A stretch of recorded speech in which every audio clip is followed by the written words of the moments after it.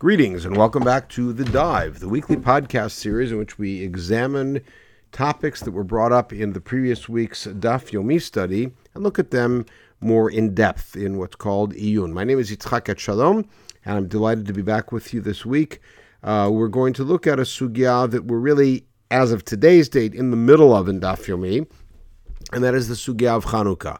And the sugya of Chanukah, as is well known, occupies approximately 3 daf towards the beginning of the second parak of Shabbat. And so a few prefatory remarks about that particular issue are in order. And this shiur is really going to be about not only Chanukah, but about the 2 centers of Torah study between the 3rd and 6th centuries, which are Eretz Yisrael and Bavel, and the interplay and what we have when we look at a page of Gemara, of Talmud Bavli, what we're actually looking at. And if you peeked ahead at the source material, you might have seen some color coding. I'll explain the color coding as we get there. It'll help us decipher this. But first of all, for the introductory remark, which is vital towards understanding the issue of Chanukah. The Shas, Shisha Sidrei Mishnah, has an entire order, which we call Moed, which is devoted to the calendar. And Moed has in it Masechet Shabbat, and even another Masechet related to Shabbat, which is Eruvin. It has a Masechet of Yom Tov, which we call Beitzah. It has a Masechet devoted to Pesach, called Psachim. It has a Masechet devoted to Rosh Hashanah, to Yom Kippur, to Sukkot. It even has a Masechet that is somewhat sort of devoted to Purim, which is Megillah, and then one devoted to the fast days throughout the year, chiefly fast days that are called because of dire circumstances that are happening on the spot, which is Masechet Ta'anit. We could certainly relate to that in these days. And then several other Masechtot that have to do with things chiefly related to the Mikdash, such as Chagiga and Shkalim, along with Masechet Moed Katan, which is about Chol HaMoed. The one glaring omission from the entire corpus is Chanukah. And there is no Masechet Chanukah. There's no book about Chanukah. Not only that, but Chanukah is almost completely omitted from the entire Mishnah corpus. There are no Mishnayot that deal with the mitzvah of Ner Chanukah. Chanukah is mentioned in the Mishnah in several contexts, a couple of them historic in Masechet Midot. They talk about the menorah of the Beit HaMikdash. A couple of them in Masechet Megillah, referring to Kriyat HaTorah. Actually, one of them referring to Kriyat HaTorah. One of them in Masechet Bikurim, referring to Chanukah as a time of the year, the last time at which Bikurim can be said, meaning from Shavuot till Chanukah. And the one mention of Chanukah at all in the context of its own mitzvah, which is Ner Chanukah, is very tangential and very ancillary, and that is at the end of the 6th parak of Masechet Bava Kama in a discussion about the damage of Eish. The Gemara there, the Mishnah there, talks about the circumstance where a storekeeper might put his torch outside of his store, and if that causes a fire by caught on a burden that a passing animal has on its back, as the example there, then the storekeeper is liable because he had no right to put his lantern outside. And Rabbi Yehuda's opinion is that it was Ner Chanukah, he is exempt. And that's it. And then the Gemara quotes that both there and here and discusses whether that means something about where Ner Chanukah is to be placed. But Chanukah is really omitted. Why is Chanukah omitted? There are several explanations which are suggested, both within our own scholarly world of the Achronim, and also by academic scholars. One of the famous comments, which I've heard in the name of the Khatam Sofer, which is that Rabbi Yehuda Nasi, who was the compiler of the Mishnah, himself was a member of the Davidic family, and they claimed lineage. Of course, he was son after father going back to Hillel, who claimed lineage going back to David HaMelech. And as such, they were not happy with the Hasmoneans, who, subsequent to their wonderful victory that we celebrate, and the miraculous victory that we celebrate on Chanukah every year, then took over the monarchy. That's one piece of the puzzle. There's another, which is far more likely as the reason, is that it turned out the Hasmonean kings were just as bad, if not worse, actually worse, than the Greek despots and the Romans that followed, at least for a time. And the rabbis mince no words and are not at all happy with the Hasmonean kings. One who is really subject to their ire and anger is Alexander Yanai, and story in Masachet Kiddushin of his butchering the Chachamim, Daf Samach Zayin. And so it's likely that the whole story of Hanukkah was something that was a little bit in disfavor among that circle of Chachamim. There is yet another reason, which is more political, but which has kind of two pieces to it, but both are worthy of consideration. One is that living under Roman rule, which was the reality at the time of the composition and compilation of the Mishnah, of course none of it was written down, but when it was composed, and when those Mishnayot were put together, is that living under Roman rule, it would be politically dangerous to publicize a celebration of a Jewish rebellion against overlords. The fact that the Hasmoneans were allied with Rome and actually had contact with Rome would not have helped very much a few hundred years after the event. There is a second piece to that puzzle, or the second piece to that answer, which is that it is likely, and people have made this suggestion, that it was just seemingly almost a vain celebration or a painful celebration to celebrate Jewish military victory while under the heel of the oppression of Rome.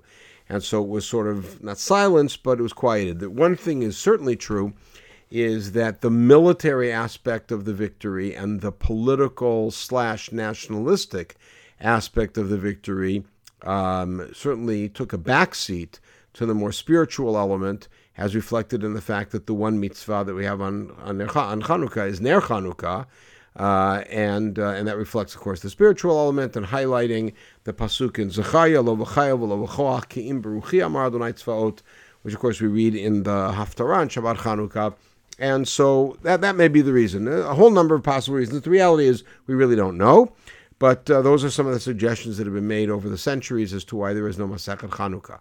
However, there clearly were teachings about Chanukah, and these teachings took place in both Eretz Yisrael and in Bavel. Now, does that mean that in Eretz Yisrael and Bavel there were sects, not sects exactly, but there were groups, perhaps ideological groups that felt differently about Chanukah and felt that it should be highlighted and were teaching these?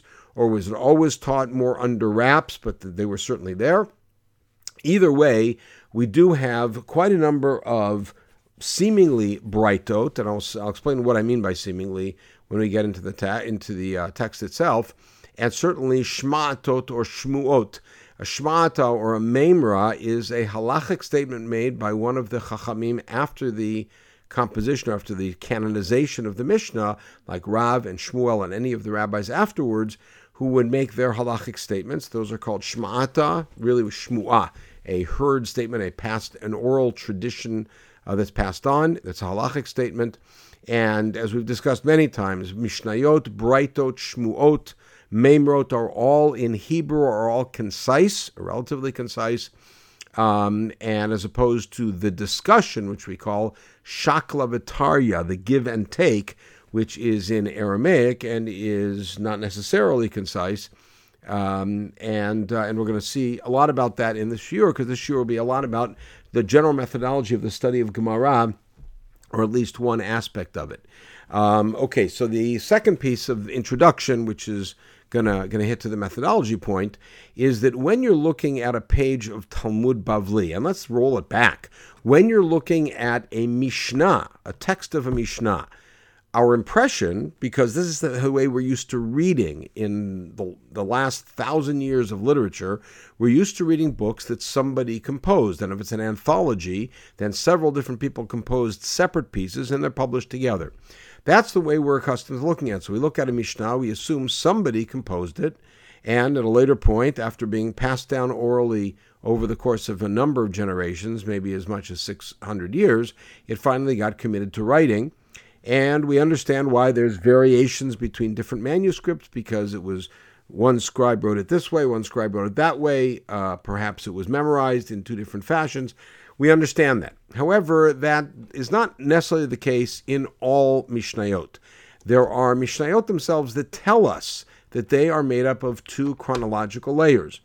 For instance, the Mishnah in the 5th parak of Ketubot tells us about what the rule originally was, that if a man was betrothed to a girl and 12 months after they decided to set a wedding date, it came and he was still dragging his feet, he was liable still to start supporting her as a husband, and it was sort of a fine to get him to get moving and marry her, and that if he was a Kohen, she would start eating truma. And then there was a machloket, Rabbi Akiva and Rabbi Tarfon, how much truma, how much chulin she would get, and then the Mishnah says, Zu Mishnah Rishonah, that was the original teaching. Aval Beit Din Shalach Harehem Amru, the later Beit Din said that a woman does not get truma until she actually is married to the guy.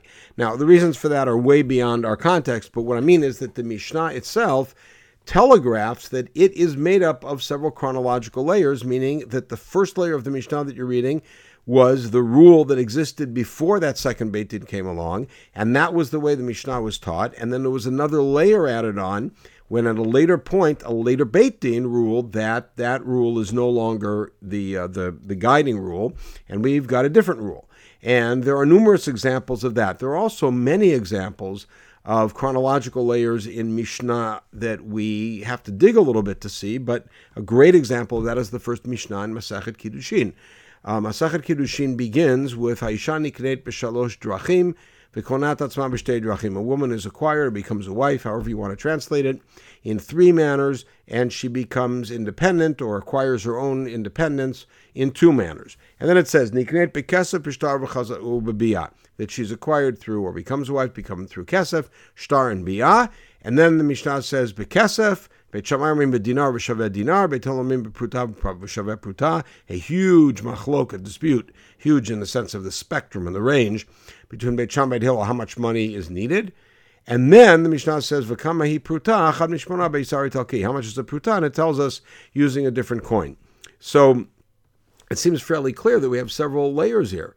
Is that the first thing is, it says, Haisha niknet b'shalosh drachim. A woman is acquired in three ways. Now, the truth is that once you tell me kesef, shtar, and biyah, you don't need to tell me that there's three, because anybody can count kesef, shtar, biyah. So it's likely that that was the first layer of the Mishnah, a very old Mishnah. The oldest Mishnayot that we have all operated as number schemes. There are five of this and four of this. You could see a remnant of it in Pirkei Avot, in the 5th parak, when there's a lot of numbers. But there was a mnemonic device. There's three of those, and there's four of those, and there's seven of those, and a few. It's an easier way to remember and kind of count off the list. Evidently, at some later point, there was some dispute as to what those three ways are. So the later layer of the Mishnah then added in what the three ways are, kesef, shtar, and biyah. And then, at a later point, there was a dispute, and we know when that point was. It was when Beit Shammai and Beit Hillel, likely the second generation of Beit Shammai and Beit Hillel, which is around the middle of the 1st century, disputed how much money involved. So we record that machloket. And at a later point, somewhere after the destruction likely, the pruta that was mentioned by Beit Hillel became of an unspecified worth. We didn't know what it was, so they had to use a contemporary coin, which is an Italian coin, a Roman coin, the Isari Talki, and to say it's 1/8 of those. And so even in one Mishnah where it doesn't state overtly, this is what they used to say, but we have something else to say, you can sense chronological layers. The reason I'm saying that is because the same is very true. It can't be very true. The same is true when you look in the Gemara. When we look at a Gemara, and again, we're guided, we're kind of set up by 1,000 years of literature to read something as a composition of someone. But the Gemara is not a composition. The Gemara is a transcript of discussions that take place in which text as old as 3,000 years, psukim, text as old as 2,000 years, early Mishnayot, text as old as 1,900 years, later Mishnayot and Braitot, text as old as maybe 1,700 years, statements of the Amoraim, and then all of that is being discussed 1,500 years ago in a Beit Midrash, and you're listening to the transcript of that discussion with all of those quotes, but the quotes are coming from earlier times. And so when we study a sugya, it's critical to be able to pick apart And the Rishonim do this on the spot regularly. They say this really is part of the original statement, and this is part of the discussion, because you can't really follow what's going on otherwise. In some sugyot, and the truth is quite a number of sugyot, there is yet another issue of layers to look at, and they're not chronological layers, but they're geographical layers. Because remember, there is the Torah of Eretz Yisrael that's being brought by the Nechute, by Rav Dimi and by Ravin and by Rav Yitzchak Bar Yehuda, all sorts of other Chachamim who traveled from Rav Bar Bachana, who traveled from Tiberia to typically to Pumbedita, and would report the Torah typically of Rabbi Yochanan or Rabbi Elazar Resh Lakish, who went from Tveria in Bavel, and then it became the focus of discussion in Bavel. And so we have to also discern how much of what we're reading is Torah to Eretz Yisrael, and how much of what we're reading is the local Torah, and then how is that being dissected. And it's critical for understanding. We'll see in our sugya that without that, it's really hard to understand the sugya and understand what's going on.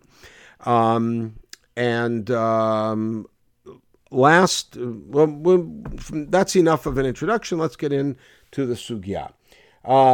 Okay, here's what happened, going back to our original problem, which is there is no Masechet Chanukah, but since there were quite a number of Braitot and Shma'atot, or Shmuot, relating to Chanukah, the editors of the Gemara operating in the 5th, 6th, 7th centuries had to put them somewhere, wanted to put them somewhere, and the easiest entry point was the second parak of Masechet Shabbat.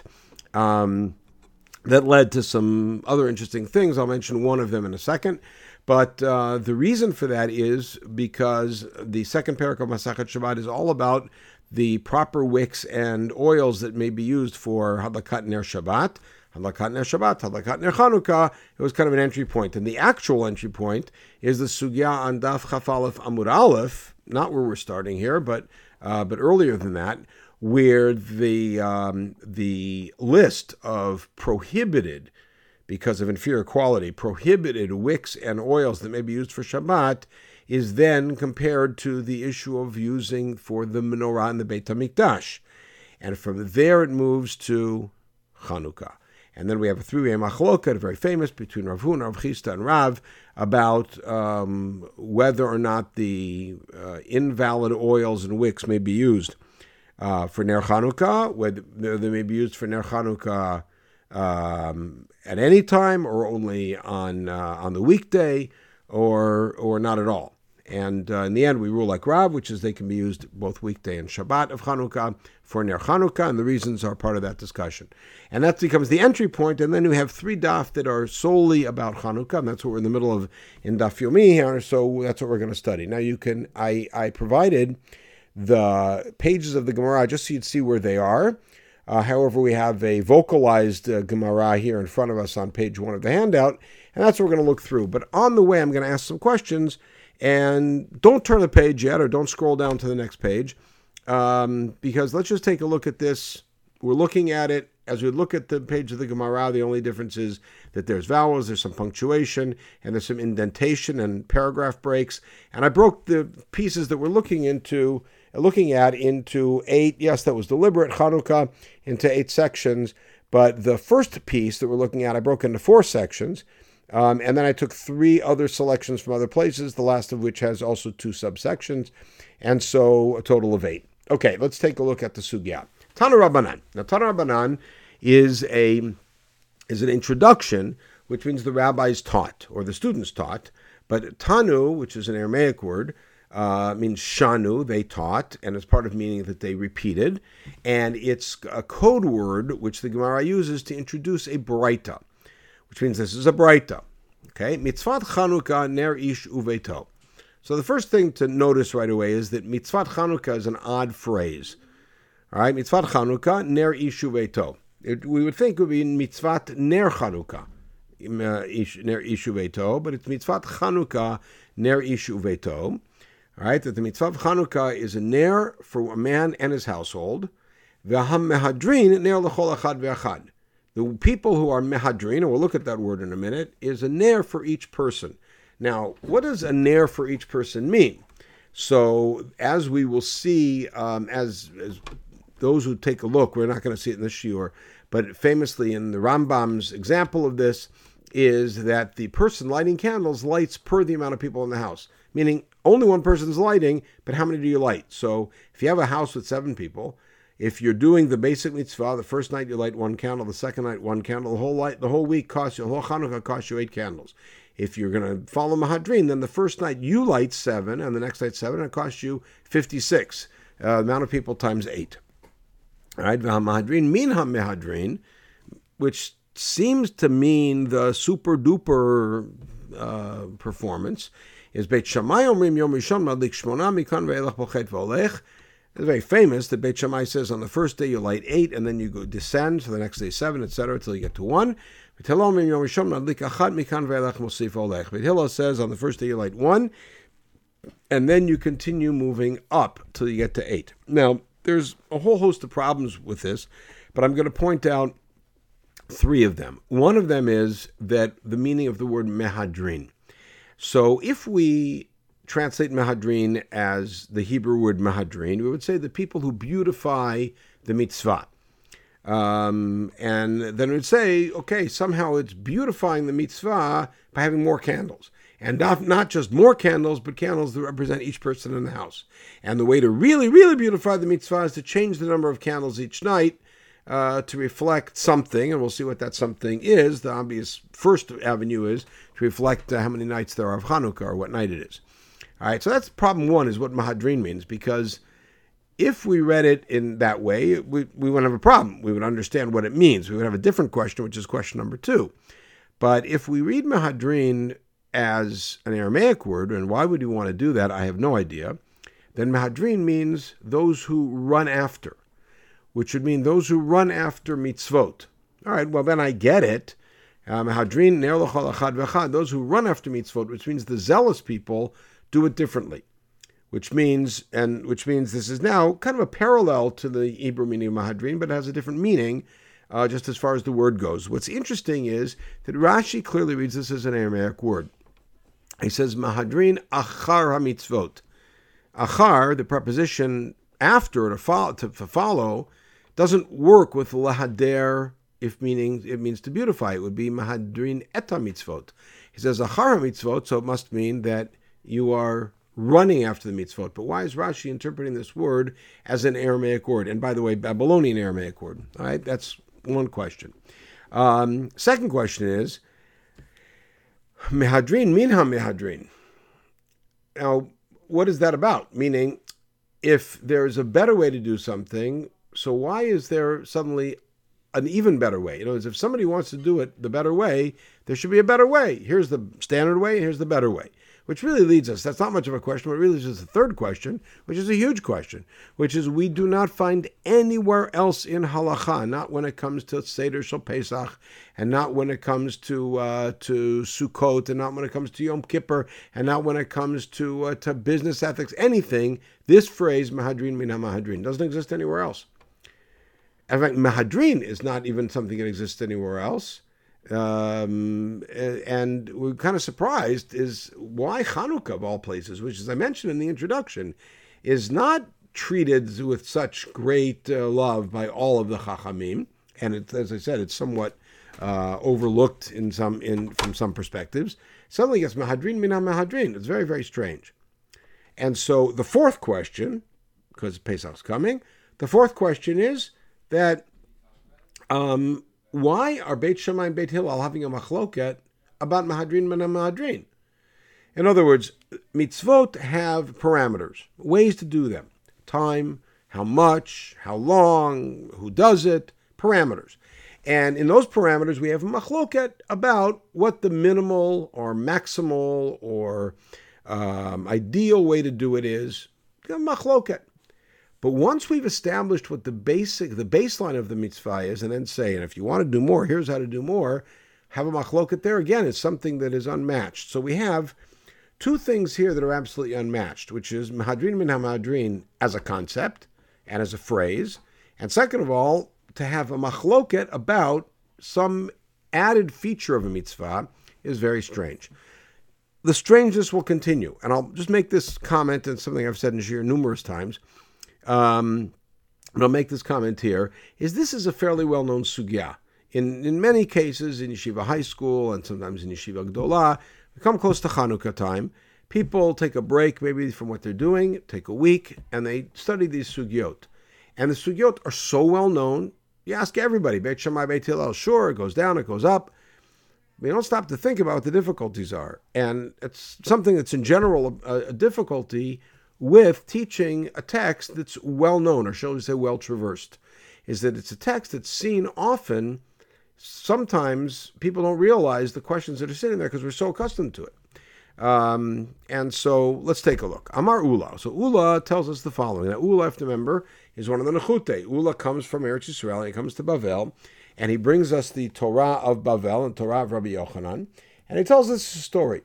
Pligi ba trei Amorai b'ma'arava. So two of the Amoraim in the west being Eretz Yisrael, had a disagreement about this. Rabbi Yossi bar Avin and Rabbi Yossi bar Zvida. Just a comment here is Rabbi Yossi bar Avin and Rabbi Yossi bar Zvida are quoted several times in Bavli as having a disagreement, and every time the following happens, Chadamar and Chadamar, which means they're quoted, meaning they're cited as having a dispute, and then it says one of them said and the other one said, and we never know which one of the Yossis said which.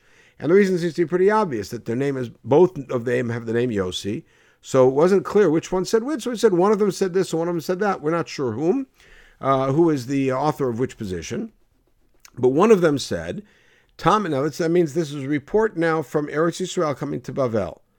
And notice that in Eretz Yisrael, they're engaged in trying to figure out what Beit Shammai and Beit Hillel are discussing. So one of them had the approach that Beit Shammai's position is we want to go 876 because you want to announce publicly how many days, or identify how many days there are yet to go. There's 7 days to go, 6 days to go, etc. Till the last night, there's 1 day to go. And the Beit Hillel's position is Keneged Yotzim, how many days have passed. So you have 5 candles out, it's the 5th day, already 4 have passed. Chadamar, the other one said, Tamid Beit Shammai Keneged Parei HaChag, that Beit Shammai's reason is to follow the model of the Parim on Sukkot, and I'll get back to that in a minute. The Tamid Beit Hillel D'Malin VaKodesh Vein Moridin, and Beit Hillel's reason is that we go up in Kedusha. Now let me clarify these two things, and then maybe we'll get a sense of what this broader machloket is about. One of them said, Tamid Beit Shammai Keneged Parei HaChag. On Sukkot, the Torah commands us to bring a lot of korbanot, 14 lambs and 2 rams, and on the first day, 13 bulls, the next day, 12 bulls, etc., down to on the 7th day, there's 7 bulls. And famous, all sorts of midrashim about the fact that the bulls add up to 70 Umot HaOlam, then Shmini Atzeret is 1, that's for Am Yisrael, lots of beautiful stuff, but that's what the Torah commands.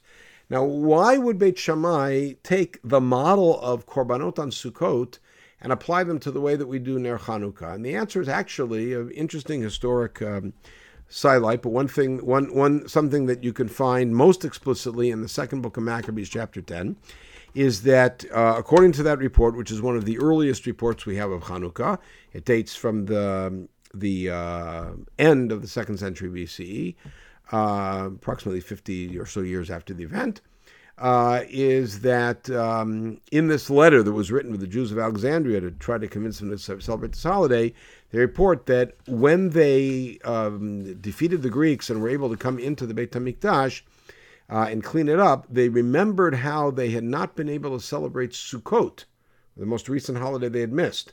And so therefore, on the 25th of Kislev, when they rededicated the Mizbeach, they took lulav and etrog, and they walked around the Mizbeach and celebrated with hakafot. And indeed, the name of the holiday in the 1st century BC was Sukkot of Kislev.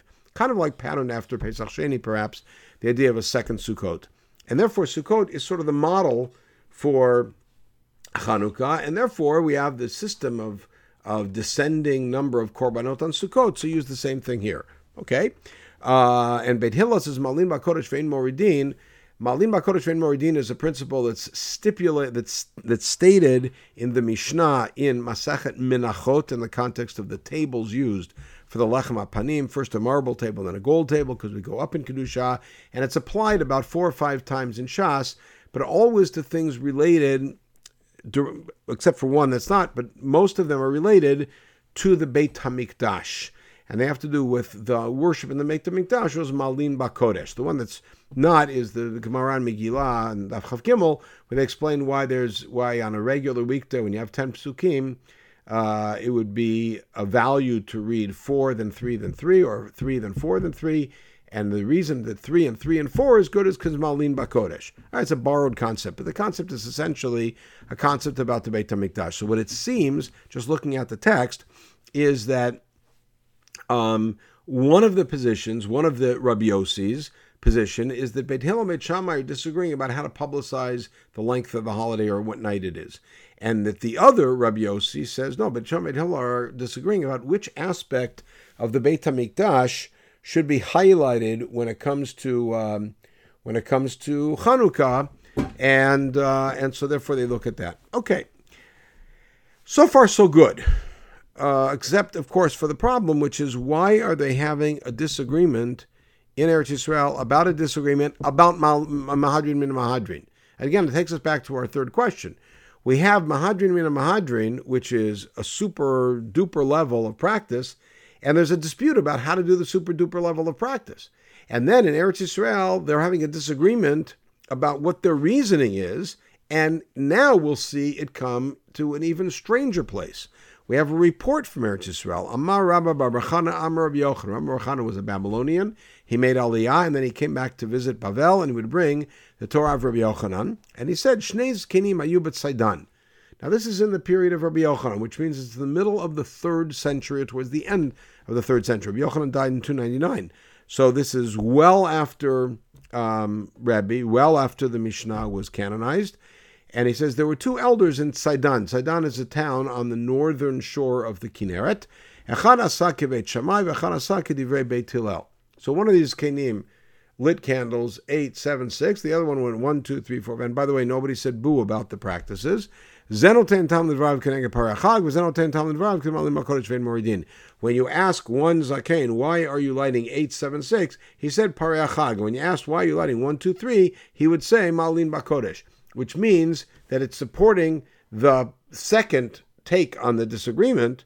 But then you really got to ask the question, how come perhaps 200 years after that famous bat call came out in the Beit Midrash and said, Halacha ke Hillel, the famous Sugya in Eruvin, that Beit Shammai and Beit Hillel had their ongoing disagreement, and finally a voice from heaven came and said, Eilu va'elu divrei Elohim chayim ein, both of these are the words of the living God, but Halacha follows Beit Hillel. How come here Beit Shammai's practice is considered to be acceptable? Remember, this is 100+ years after Rabbi Tarfon, just to bring you back to something we studied not long ago in Daf Yomi. If you remember, the Mishnah in Brachot tells us that Rabbi Tarfon, the Bachloket, Beit Shammai says that when you say Kriyat Shema at night, you have to lie down, b'shach b'cha, and you have to stand up for Kriyat Shema in the morning. And Beit Hillel said, no, you say it sitting, standing, leaning, whatever.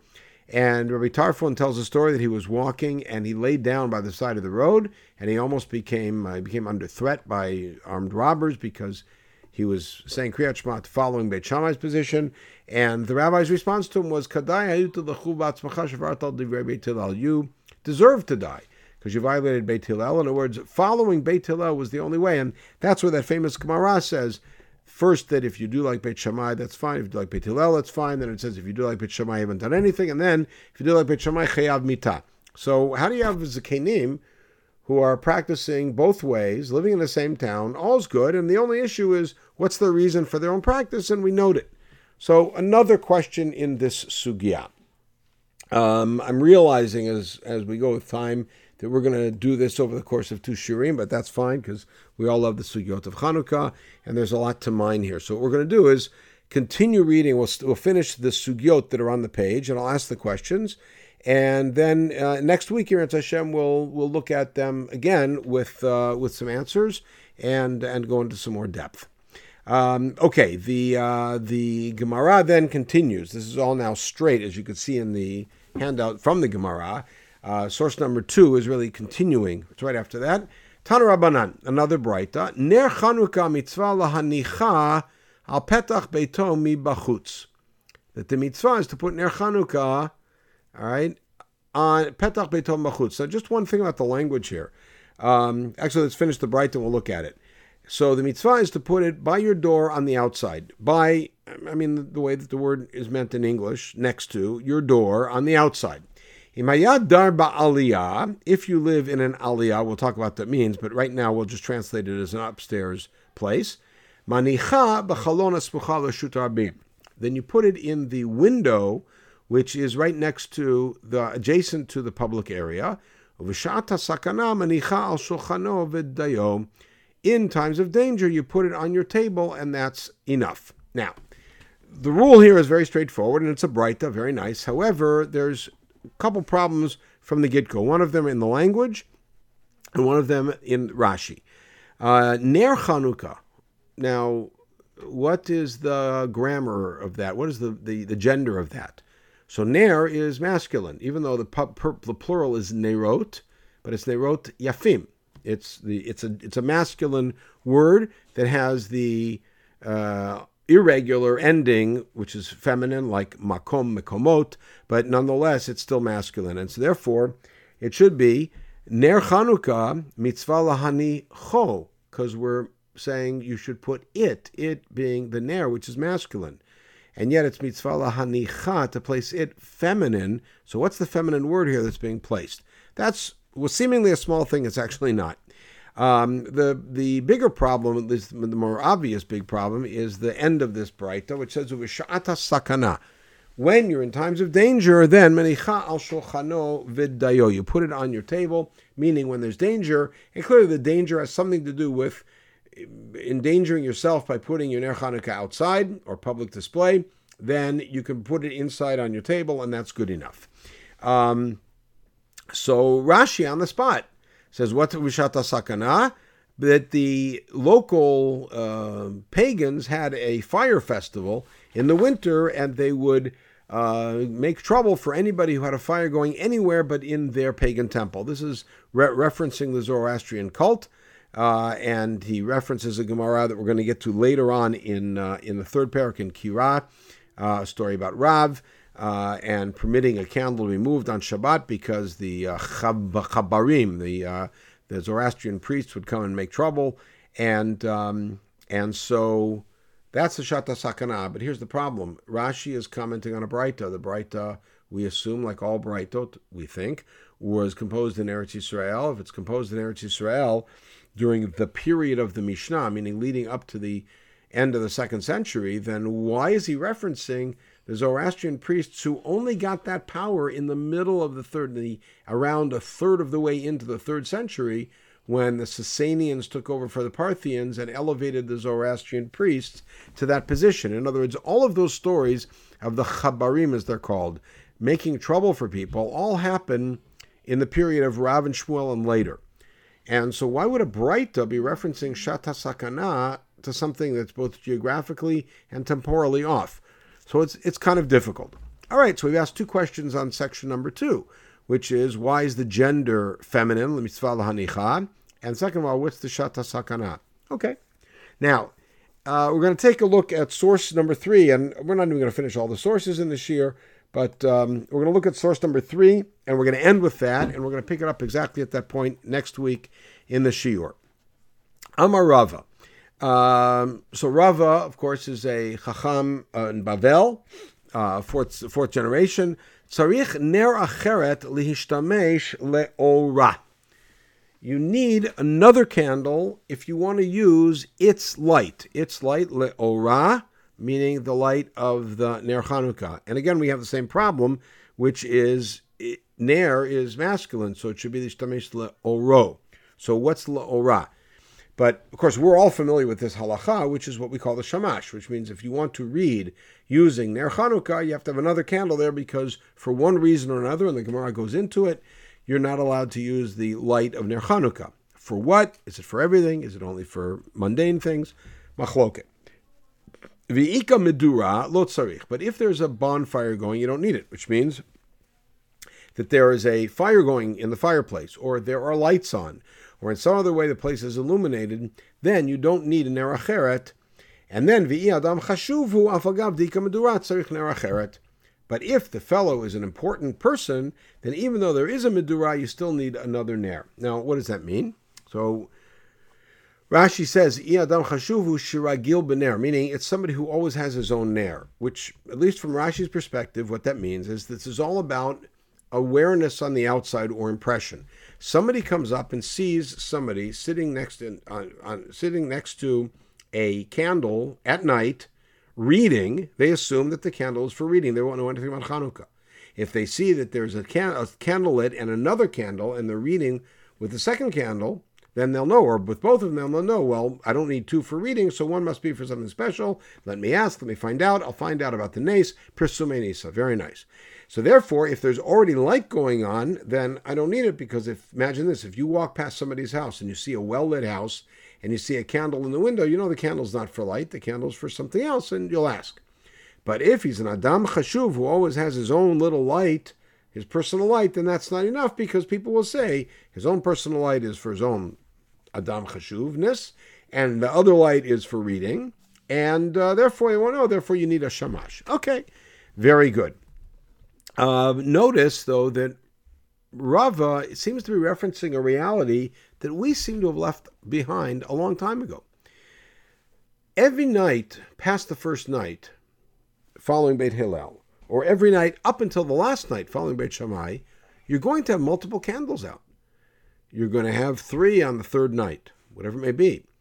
So why would you need an ner acheret? What's the purpose of an ner acheret? And there's no mention here of our practice of putting the shamash at a different height or a different place, so it's clearly set off. It just means you have a candle, have another candle.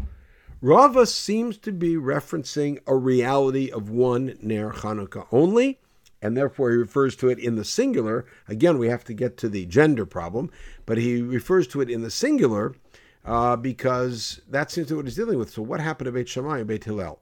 We're going to have to actually end the shiur at this point. We're going to pick it up next week with source 4, and we're going to go through the rest of these sources. I'll resend this source sheet and with added sources, and then we're going to look through them and see if we can figure out what actually is going on in these sugyot, and what's going on in Bavel, and what's going on with these Braitot. And it'll be a delightful time. And hopefully, Mirza Hashem, soon we will have the opportunity to actually congregate in person and learn. In the meantime, we will conclude at this point and wish everybody a Chodesh Shel Geula and a Chodesh Shel Yeshua and a Chodesh Shel Refuah Shlema.